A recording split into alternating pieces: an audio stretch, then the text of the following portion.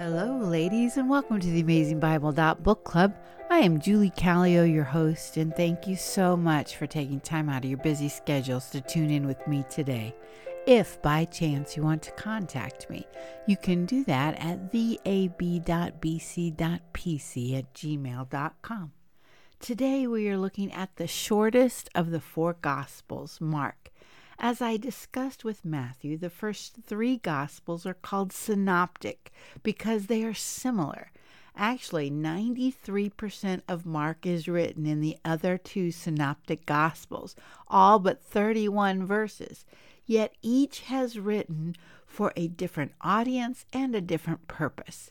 The title of the book says The Gospel According to Mark, which means it is the good news about Jesus in the style and the way of Mark.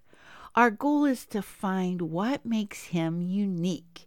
Ancient church fathers made the decision to not just have one gospel included in the scripture, and they did not combine the four to tell one gospel story. They believed all four gospels had merit on their own. Also keep in mind that these were written years after Jesus ascended. Some people believe that Mark was the first gospel and others copied, but others believe that each man wrote as he was led by the Holy Spirit. Who is this Mark? The book itself does not say. This is when theologians put on their detective hats and look for clues in the book. Early church fathers named Mark as the author, which means he was not one of the 12 disciples. The writer seems familiar with Palestine and Jerusalem with details of the area. The writer knows Aramaic, which is found in chapter 5, verse 41 and chapter 7, verse 34. We see in Acts 12:12 that John Mark lived in Jerusalem. His mother was named Mary, and he knew Peter the apostle. Some believe that Peter was the source of his writing. We also see that he was sometimes called John, sometimes Mark, and then we will sometimes see John Mark. Some theologians, people who study God and his word, see a similarity in writing with Mark and Peter's sermon found in Acts chapter 10, verses 34 through 43. Plus, in 1 Peter chapter 5, verse 13, Peter calls Mark his son. We also learn of John Mark in Acts chapter 13, verse 5 and verse 13, who started a missionary journey with Paul and Barnabas, but then left them and went home. On the second missionary journey found in Acts chapter 15, verses 36 through 41, Paul refused to take John Mark. Paul and Barnabas separated ways. Barnabas took John Mark and Paul took Silas. We also see that John Mark, who happened to be Barnabas's cousin, visited Paul in his imprisonment, Colossians chapter 4, verse 10, and by Paul's last imprisonment, Paul asked Timothy to bring John Mark with him because he is helpful to me in my ministry. 2 Timothy chapter 4, verse 11. I've also heard some people say that John Mark was the disciple that ran away naked when Jesus was arrested, which is found in Mark 14, verses 51 through 52, but I can't figure out where they come up with that one. Since so many church fathers believe the writer is John Mark, I am good with that. What is even more important is that the writer was either an eyewitness of the events of Jesus or of the people who were disciples of Jesus, and that is clear in this book. The time of this book is hotly debated. Some think it was the first gospel to be written, others think last. What we can assess is that since there is no hint of the temple being destroyed or Jerusalem falling, then it was before AD 70, probably around 67 to 70 AD. One other bit of information that we can glean from Mark's writing is that he was not writing to a Jewish audience because he took time to explain Jewish customs, like in Mark chapter 7, verse 3 and 4, when he explained how and why the Jewish religious leaders washed their hands. And then in verse 11, when he explained the word korban, which means given to God. Yet John the Baptist, baptism, and the Holy Spirit did not need to be explained. Most people believe he was in Rome when he wrote it. Some think Egypt, but truthfully, it does not change the content of the book. So to recap, who? John Mark. What? To tell the good news of Jesus, the gospel. When? 67 to 70 A.D. Where? He was from Jerusalem, but by the time he wrote it, he was probably in Rome. Why? To share the gospel with a non-Jewish community, because the good news of Jesus Christ is for everyone. We will see that Mark focuses on Jesus as the Son of God. The book begins, the beginning of the gospel of Jesus Christ, the Son of God. And the demons called him the Son of God in Mark chapter 5, verse 7. At Jesus' baptism, the Father says, "This is my Son." At the Mount of Transfiguration, the Father called Jesus his Son. Then the centurion declared on the cross in Mark 15, verse 39, "Truly this man was the Son of God." Mark also focuses on Jesus being the Son of God by focusing on miracles and less of Jesus' teaching.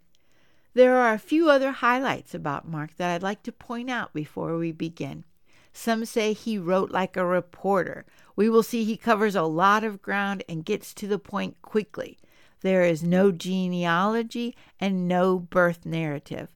1/3 of the book covers the last week of Jesus. We also see that Mark really likes the word immediately. He used the word 42 times. Matthew only used it 7. We also see repeated words like authority and the way, and key ideas of death, persecution, and suffering. While at seminary, I heard an amazing sermon in Mark preached by Dr. Abraham Curavilla. He also wrote a commentary on Mark, so I will probably reference him quite a bit this week.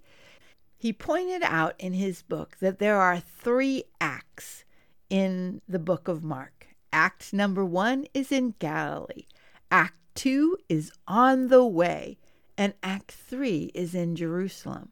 Another thing to point out about Mark, which Dr. Curavilla said on page 7 of his book, there is no doubt that Jesus traveled to Jerusalem more than once, as John's gospel recounts. But for Mark, there appears to be only a single journey. This evangelist chooses to structure his gospel with one simple, non-duplicated, linear movement. The entire life of Jesus is portrayed by this author as one passage with 3 movements, from Galilee, on the way, and to Jerusalem. Acts 1, 2, and 3, respectively. So let's look at the first part of chapter 1, the beginning of the gospel of Jesus Christ, the Son of God. Something new is happening. Isaiah the prophet is quoted, chapter 40, verse 3, which predicted John the Baptist, the messenger that comes before Jesus. He will prepare the way. His voice makes ready the way of the Lord. John the Baptist is preaching this, and the people are coming to the Jordan River and being baptized by him and confessing their sins. John baptized with water, but the one coming will baptize with the Holy Spirit. It is through the Holy Spirit that we can walk in the way. Verse 9, we see that Jesus came from Nazareth, his hometown, and he was baptized by John in the Jordan. But he did not confess his sin because he was sinless. So why did he get baptized? Baptism represents death and resurrection. Immediately when Jesus came out of the water, that resurrection, The heavens opened, the Spirit like a dove descended, and a voice from heaven declared, "You are my beloved Son. In you I am well pleased." Jesus was willing to walk in the Lord's way. Verse 12, immediately the Spirit impelled him to go out into the wilderness for 40 days, being tempted by Satan. He was with wild beasts, and the angels ministered to him. He suffered, but he walked in the Lord's way. Verse 14 makes the transition of Jesus' ministry to Galilee. John had been taken into custody, suffering in the Lord's way, and Jesus came to Galilee. He preached the gospel of God. And then verse 15, and saying, "The time is fulfilled, and the kingdom of God is at hand. Repent and believe in the gospel."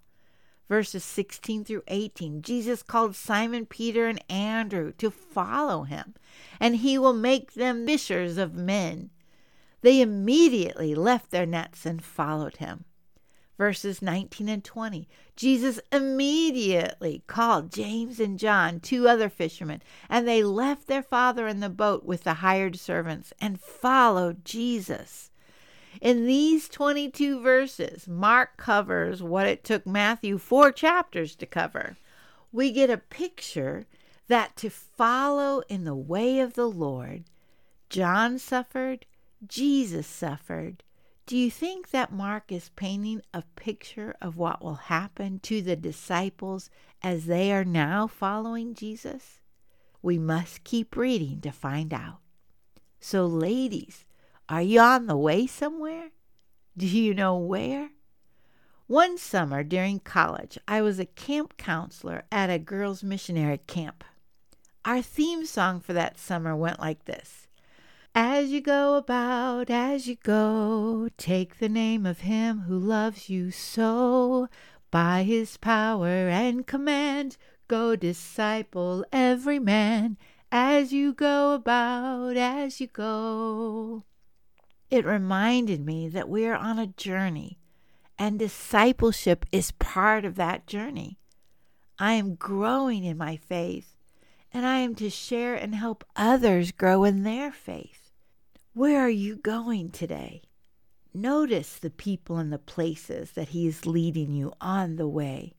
For those of us who know the story, we know what happens in Jerusalem, the good, the bad, and the ugly.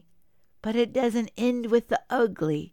It ends with the resurrection and ascension of the Son of God, who was come to give us eternal life. The sinless Son of God, Son of Man, paid the price for our sin by dying on the cross for us, so that we can be forgiven and made whole. Ladies, I hope that if you have heard his voice today, or if you hear his voice today, that you won't harden your heart and walk your own way, but that you will say yes and follow Jesus. We don't always know what happens on the way, but we do know that the Holy Spirit of God is with us, and we are never alone. Until next time, and thank you so much for listening.